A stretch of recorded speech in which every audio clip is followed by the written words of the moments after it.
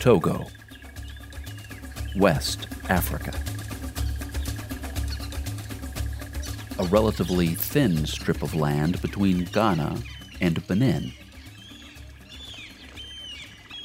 32 miles of coastline on the Gulf of Guinea.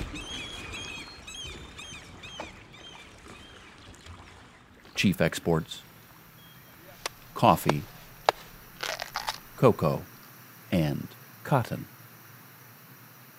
A history that intertwines with the Danes, the Germans, the British, and the French.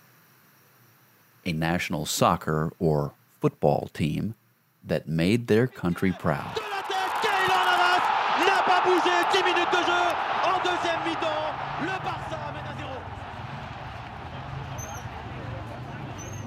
Quite busy. Capital, Lomé, one of the most beautiful cities in this part of Africa. Forests, savannas, rocky cliffs, and waterfalls.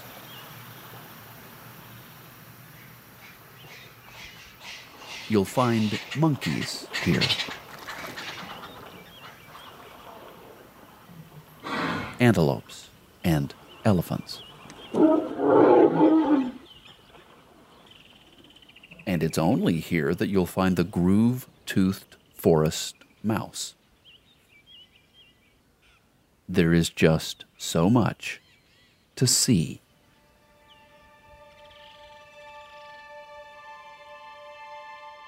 Which is why Sight.org works here in Togo. To open the eyes of those blinded by cataract. Providing surgeries, treatment, mobile clinics, and eyewear. To restore the vision of those who've lost it, or to grant it to those who have never seen.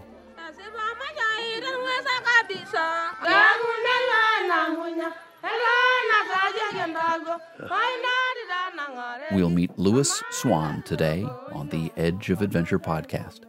He's CEO and co-founder at Sight.org. You'll enjoy getting to know him and hearing his story about the need he saw and how he just couldn't look away. This is where adventure meets purpose, where we get to know those who live life beyond status quo. My name is Adam Asher, and this is the Edge of Adventure podcast. It's always great to have you with us as we travel around the world, as we learn about amazing organizations doing things to serve others, to make the world a better place, as we get to know people who have chosen to serve others. Today is no exception. We're going to get to know Louis Swan, who is the CEO and co-founder at Sight.org. Sight.org. Louis, welcome to the program, brother. Thanks so much. Thanks for having me, Adam. Great to have you here. Let's put this into perspective. Sight.org helps who and where?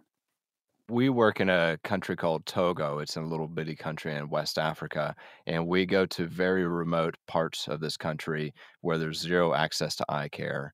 And cataracts is a leading cause of blindness in sub-Saharan Africa, and it affects all ages, even the unborn. And we go into these places that otherwise would never have any doctor come to their doorstep, and we virtually go to their doorstep and their villages' doorsteps, and we offer free eye surgery that can be done in 20 minutes and result in a person's sight the next morning. Is this a common problem? In this little country of Togo, we believe there's 30,000 blinded by cataracts, and this little country is about the size of West Virginia. And if I go into a village that has no eye care, or a village that's remote that has no access to eye care, if that village has 200 people, I expect to find a dozen people blinded by cataracts.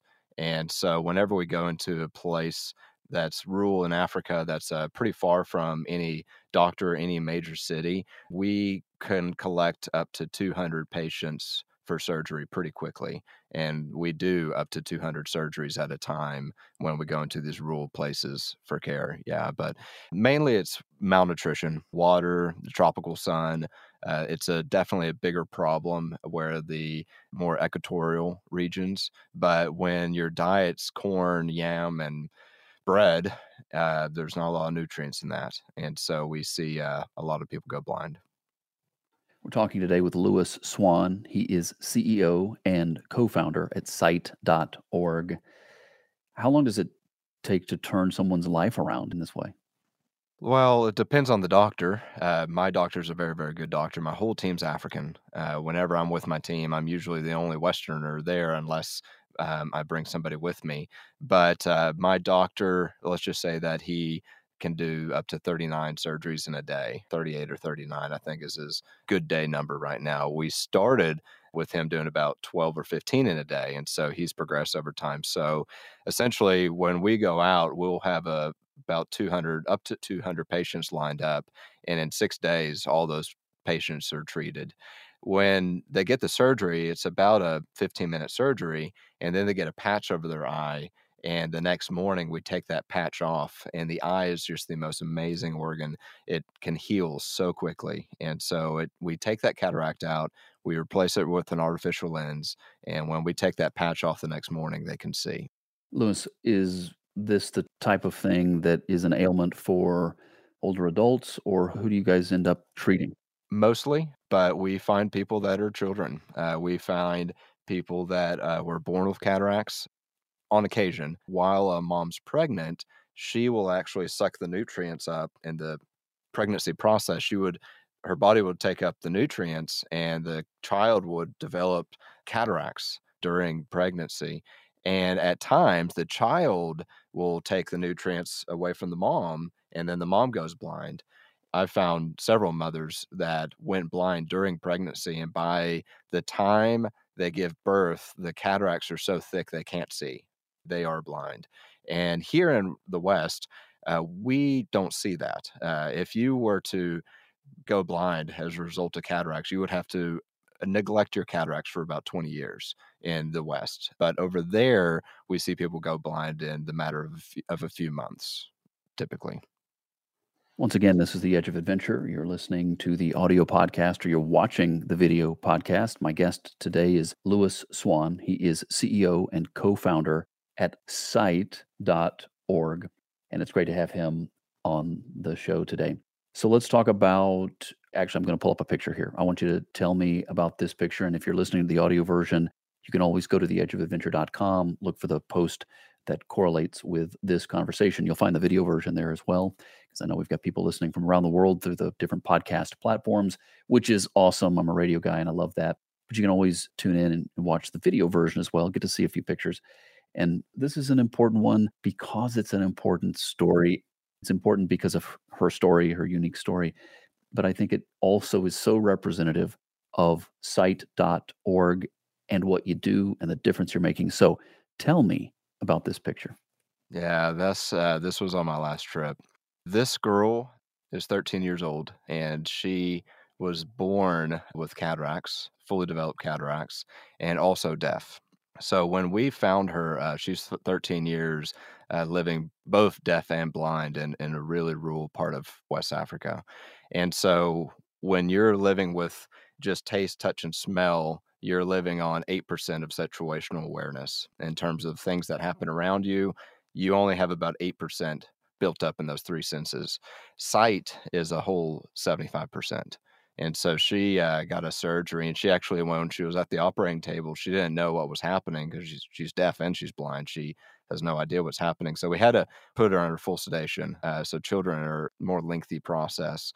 But we did the surgery on both eyes, and the next morning she was able to see. And so whenever I went into her room, I put my hand out, and she just a big slap. She just grabbed my hand. And then I walked out the door, and she followed me through the doorway and walked me outside and followed me outside. And I put my hand out again, and again, she grabbed it. We just kept doing that over and over. She probably grabbed my hand about 15, 20 times like that. And her sight's probably not great. Whenever you haven't seen your whole life, your eye and your brain start to disconnect because they've never communicated with each other. But she can certainly see a hand put out in front of her, which was never there before. Lewis, what is it like serving and helping people like this in such a miraculous way? We've done 1,300 surgeries this year. This is our best year we've done, and we're looking at 1,500 to maybe even beyond that next year. Every one of them's unique, you know? I've spent a lot of time with these people individually, and everybody has their own situation, life situation. Her life has changed, and so for her, she represents a lot of people, and just like her, lives are changed. When you're in a rural part of Africa and farming is really the primary occupation, you can't farm if you're blind, and so there's a lot that comes with that. There's some stigmas. There's just a place where there's some kind of dark beliefs, and so there's some stigmas that are not great, but there's also the freedom. Blindness in rural Africa is prison, essentially. This is The Edge of Adventure. That's the voice of Lewis Swan, CEO and co founder at Sight.org. You mentioned that most of these surgeries are to correct cataract. What is cataract and what is the cataract surgery? Again, you kind of have to simplify it for folks like me, but give us a brief understanding about what the problem is and how you are able to make the correction and then open up a whole new world for the patients. Yeah, cataracts is the main thing we do. We do some other treatments. We have pterygium. We have the eye can become cancerous, which requires chemotherapy and removal and ongoing chemotherapy. And we have 3 children going through chemotherapy right now that had that situation. And I keep bringing up children, but they they stand out. But for some reason, we see them have eye cancer the most. But in terms of the treatment itself for cataracts, a cataract, we all have a lens in our eye, and over time, that lens can get foggy. And so it can get foggy for a number of reasons: malnutrition, contaminated water, dehydration. These things could attribute to that lens getting foggy. So what we do is we put people under local anesthesia, and so just local anesthetic. They're awake. Most of our patients are awake during surgery, and we are able to, not to get too graphic, cut through the eye, pull that cataract out, and replace it with an artificial lens. And then that eye gets patched. We typically don't even have to suture it. It just gets patched. And the next morning they open their eye and they can see. And what's amazing, and I've seen pretty traumatic moments in surgery, just the surgery just looks traumatic in itself. And the next morning, it looks like pink eye. Like you would never know that this person just had surgery. And so the eye is just an amazing, amazing organ that could be treated and healed. And so for us to go to remote parts of the world and actually be the solution to this problem, it's not a far-fetched thing to do. It's not a crazy surgery that's going to result in bed rest for weeks on end. For example, you really get your eyes patches taken off the next morning and then go on with your life. You have to do drops, and we do follow-up care, and we do see them a week after that and other follow-up care following that if needed. But it's very simple, and we can do the masses. Yeah. Okay, Lewis, let's put you into context. You worked previously with Mercy Ships, and we've, of course, had them on the Edge of Adventure podcast. Great organization. You can also find out more about them, of course, across social media, including in the Rugged Compass mobile app. They are great participants in that app, and I always enjoy seeing their posts and keeping up with what they're doing. You worked for a period of time, served for a period of time with Mercy Ships, I should say, and I wanna get to the heart of how you find yourself here now. So I was on the ship for just under 3 years in public relations, and honestly, I was there to serve. I was a Christian, but didn't view myself as a missionary or that type. I would say if anybody called me a missionary, I'd correct him and tell him I'm just here to serve. After a year, I just hit a breaking point in my spiritual walk that took a shift, and so I started to get serious, and the Lord just started moving my heart, man. Pretty quickly, he just started showing me the need, and I was seeing really preventable stuff and, really great needs that I had. It's a very long story, so it's hard to really break it down, But let's just say that over the accumulation of a year, I realized that I'm not supposed to leave Africa. And so I haven't. That was 10 years ago. I go more and more now than ever. And so it's getting fun.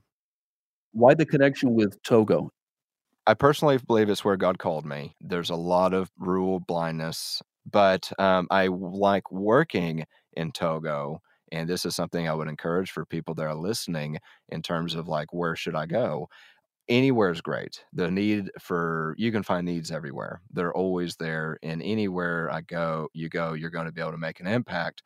However, one thing I like about Togo, or appreciate being in Togo, is that they speak French. That's one country primarily that really speaks French. That's in the West, and so you don't see that many humanitarian things happening in Togo. I am not competing with anybody. If I were to stop doing eye care in rural Togo, I don't. We go to places where I would not expect anybody to follow and fill our shoes anytime soon. And so, where we are and where we make this impact, it's a real need, and there's just not anybody else to do it. And so, that's one thing I found. Like, if you're thinking, oh, I want to work in the third world, where do I go? One of the first things we typically do is who speaks my language, and that's great. And go there if that's where you feel called. But let's just say that if you go to places that are less common languages, you're going to find a lot less people like you trying to do what you're doing, and it comes with obstacles. I'm not great at French, even still. I can get around, but I'm also making a very big impact in a place that wouldn't have that care otherwise. Thanks, everybody, for being here today for this conversation with Louis Swan of Site.org. We'll learn more about their work in Togo, Africa, in just a moment. But I wanted to give you a quick update on a very significant moment for all of us here at the Edge of Adventure. The long-awaited results are in for the inaugural Anthem Awards, and I'm extremely proud and honored to share with you that the Edge of Adventure podcast received the silver in our category for Best Humanitarian Action and Services. Consider for a second that other award-winning brands this year include Google, Viacom CBS, HBO Max, Nike, the New York Times, The Daily Show. To put this achievement into perspective, CNN took the top prize in our category. It's all still sinking in, to be honest. And I just wanted to share the moment with you because you are a part of the Edge family. And I'm grateful for you, for your friendship and support, for believing in this thing that I call the Edge of Adventure. Of course, I also want to thank my amazing team of researchers, editors, and producers, and all the many guests and organizations that have been featured on the show. Their dedication, creativity, tenacity, their love for others. That's what's made this an award-winning podcast. They are the heroes. I'm just the guy that gets to help tell their stories. Thanks, everybody. To learn more about this very significant moment in Edge history, look us up online at theedgeofadventure.com. That's theedgeofadventure.com. Now let's get back to Togo in Africa as we learn more about the need there and the wonderful people there and the work of Site.org right here on the Edge of Adventure. We're talking today with Louis Swan. He is CEO and co-founder at Site.org. Louis, let's go back a little bit. I mean, you've shared already a little bit about this, but delve into it a little bit more. The model that Site.org uses and why it is so effective. Because what you've described to me, I think I did a little bit of research here. I think probably your first year, you guys did like 37 surgeries, and now you're talking about 1,300 a year, 1,500 a year. There's something about this model that works. Tell me what it is. When you start a clinic in a city, like especially if you're like choose your bigger city wherever in the third world, eventually you're going to run out of patients or you're going to have to wait for new cataracts or new whatever to come about. And so if you're in the capital city doing cataract surgery, you have to wait. And so there's literally only so much you can do, and which may be fine. There there's a huge population in the capital, but that's also where most of the eye doctors reside. So for me, and the way this program went in the very beginning was to go to these remote places where there is no eye care. And so we do not have a limitation on patients.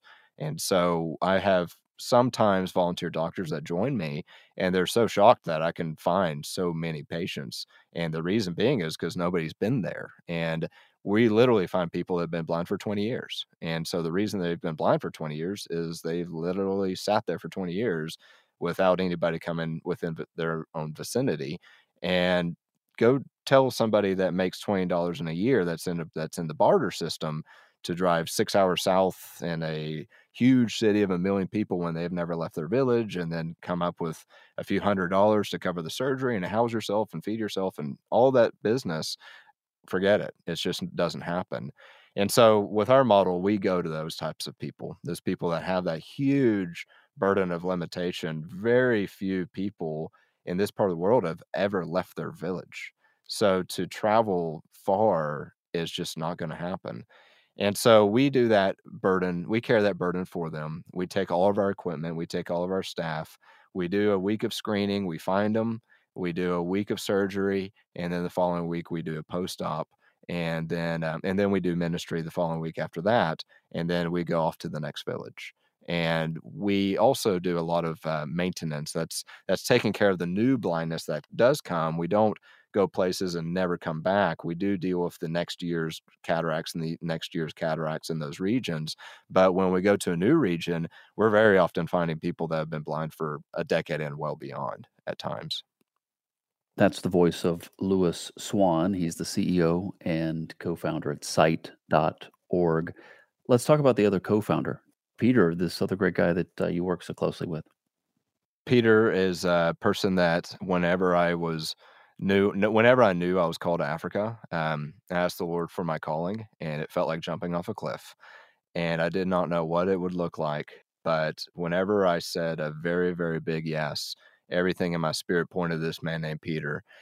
And I went to Peter, and Peter was just a West African pastor. And whenever I went to him, I had this understanding just in my heart that I'm supposed to be a part of this man's life, and he barely knew me.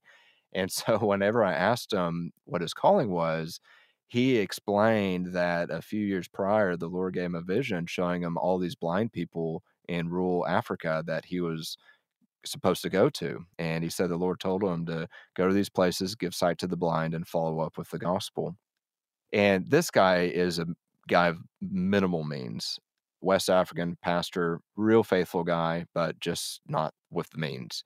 And he faithfully stepped out in accordance to his faith. And 2 years later, this random guy from Texas comes up to him saying, "What is your calling?" Not knowing that that very guy from Texas has already agreed with the Lord to do whatever comes out of his mouth. And so when he described giving sight to the blind to rural Africa, I already said yes to whatever that was. And it's strange, and I know it seems so crazy to others, but it was just that much of a conviction. And that's what led us to these rural parts first and foremost. And that's why we've been there ever since. And we were the most humble program in the beginning. A beat up car that couldn't even hardly drive through the Capitol without being shamed because of how beat up it was. But now we're doing pretty well. That's the voice of Louis Swan, CEO and co-founder at Sight.org, where they give sight to Togo, Africa. Here on the Edge of Adventure, we have all sorts of organizations that come on the show, all sorts of motivation, and maybe they come from different places. The hearts are very much the same, hearts for service, for making the world a better place, for giving of themselves and their time and their energy and their funds to help others. But the stories are different, and oftentimes they come at it from a different perspective of faith. Sometimes faith is a factor, sometimes it's not.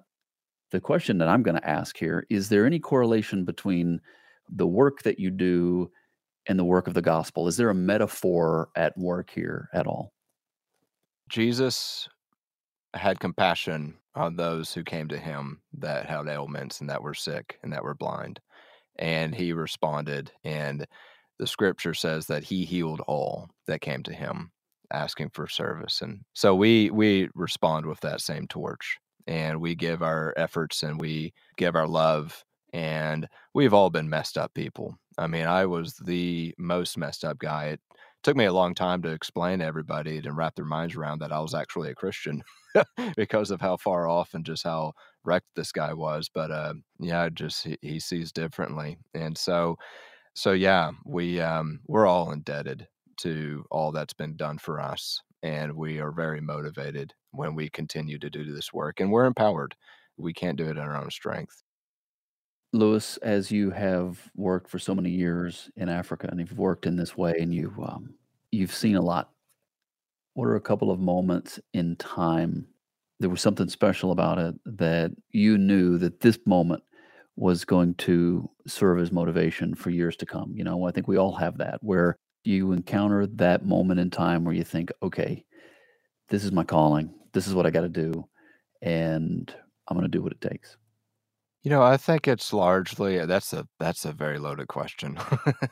But I think it's largely sitting down, like, we see these people in masses. We'll do 160 or 180 surgeries, and there's this massive group of people that are sitting before me that look a little just they're waiting, they're patient, they just had surgery, they don't feel great from the surgery. Some of them can see and they can celebrate, and some of them wanna celebrate, but they feel they need a Tylenol to help them through that time. And when I sit with them, and whenever I'm able to take the time and sit with people individually, I see lives that have just been so changed. And there's just a thousand stories running through my mind of times that I've sit, and there's just so much going on in their mind. Why would these people do this for me? And why would this happen?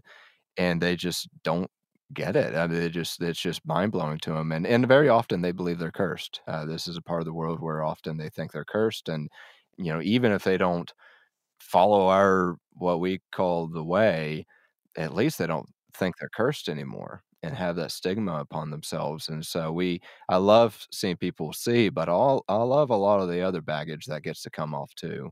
And so it's just individuals that are just wildly impacted for the better life. There's nothing more motivating than that. Greatest challenge, Lewis, what comes to mind? Greatest challenge, seeing it all go away.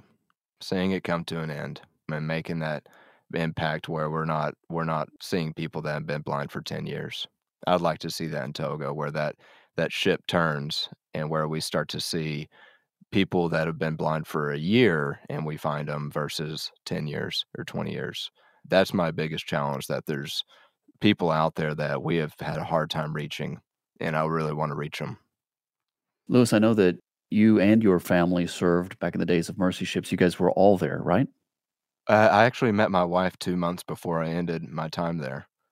And so, I met my wife there, 2 months prior, and asked her if she would quit her job in Canada and come back to Africa and help me start this little program, and she immediately said yes. And then I thought, "Don't you need to think about it?" I was like, "You're okay?" Well, but she had already heard from the Lord, and I didn't know that, and so she jumped on board, and so she helped me start this too. Well, speak to the families of people like you, right? You are very passionate about this work. I'm sure it takes a lot out of you in terms of time and energy, and often you have had to travel. Speak to the families of those who are close to people like you. I think my wife has carried a lot of burden in terms of my going away, and for me and my part, I really have to always remember my primary ministry is my family, and leave ministry at work time and not bring it everywhere I go all the time, and make it the primary focus of our household when it's just me and my kids and my wife. I think separating that's real important, and also we have to take sabbaticals. For people in my shoes, I'm very concerned about people that go go go go go, and it's just like you got to drink before you can pour. And a lot of people are just so dry and have really nothing else to give, and they really got to take a big step back. And honestly, it's silly to think that the whole world is waiting on us. There's other things happening, and we have to take a big step back and take those sabbaticals and take that time with family and the Lord if you're a Christian, and then be strengthened to carry on another day. Great advice from Lewis Swan, an awesome guy, my guest today from Sight.org. He is CEO and co-founder as they give Sight in Togo, Africa. Great to have him on the show. How can people help? Some people may want to come. Very often, I'm not a fundraiser type. It's the most awkward thing in the world to me. And usually I never say give, but that's what I'm supposed to say at this time. And so we're looking at 1,500 surgeries next year and very possibly up to 2,000. We have 30,000 people blinded in Togo. And like I said, I want to see that ship turn. And currently, between us and the other NGOs working in Togo, we're all doing about 5,000 a year as a whole. All the nonprofits together, we're doing about 5,000 a year. That's just about how many cataracts are developing each year. We're actually just past the amount of cataracts developing each year. And so we want to go beyond what's developing and actually start to see those 30,000 people go down to but much lower number to where it's actually maintainable and help us to reach that person that's waiting for 10 years, that's just waiting on someone like us to come to their doorstep and to give that opportunity for them to truly have their life back. It's $150 for every person that gets to see. That's the amazing thing. We've really cranked it down, and 100% of that donation goes straight to Africa. We have donors that cover all U.S. operations, my salary, and everything like that. And so anybody that gives, 100% is going to reaching that person that's just waiting. And you can find out more. You can give, come alongside them, contact them, encourage them. If nothing else, just let them know that you saw the podcast today and heard the podcast, and that you're appreciative of what they're doing. And yeah, if it's the kind of thing that touched your heart in a special way, be obedient to that and come alongside them and help them out and help change these lives. This is awesome. Sight.org for more information. Sight.org. His name is Lewis Swan. He's the CEO and co-founder. I guess we're going to wrap up with this question, brother. Why in the world would you choose this life of service? My family had a business that's been in business for 125 years. And so it was very much expected for me to step behind in line in that legacy, which is amazing. It's like fifth generation business. And I tried. I did it a little bit, and my role there just kept depleting, and my role in Africa kept growing until it was just the calling was so obvious that I had to step away. And so I chose this, and because it's just what I'm meant to do. It's where I'm wired. I'm better at it than anything else, and so it's just apparent that this is where it is for me. Lewis Swan has been my guest today here on The Edge of Adventure. Look him up online, sight.org, sight.org for more information. And of course, you can always look for theedgeofadventure.com and look for the link in the post, regardless of the social media platform, regardless of where you find it, including in the Rugged Compass mobile app. We always have the link that will get you to the organization. So please follow up. My request, if you feel called to support them, please do. And if nothing else, reach out to them and contact them and encourage them, because they're doing great things. These organizations are doing amazing things, but it isn't easy. And it's not like challenges don't come up, and we're all human. We face our moments of discouragement. So you be sure that doesn't happen. Encourage them and let them know you appreciate what they're doing. And what a unique calling, brother. You have a very unique history, unique calling, and putting it to use the way that you're doing is inspiring. And so then I'm going to say to everybody out there listening as well, you have a unique calling. You have unique skills. You've got a unique skill set and opportunities. So put them to use, helping others. And that's when the greatest adventure in your life will start. Lewis, thanks for coming on the show, brother. I look forward to hearing more in the future, and I'm just appreciative of all you do. Thanks so much. Appreciate you having me, Adam. My name is Adam Asher, and you've been listening to the Edge of Adventure podcast. To learn more, log on to theedgeofadventure.com. And while you're there, check out the video series where we go off the grid to discover some of the great things people are doing all around the globe to make the world a better place. I call it my search for adventure and purpose. You'll find us on social media too. Just look for the hashtag #TheEdgeOfAdventure. Thanks for joining us. Always great to have you with us as together we aim to live life for something bigger than ourselves. This is The Edge of Adventure, where we go beyond status quo.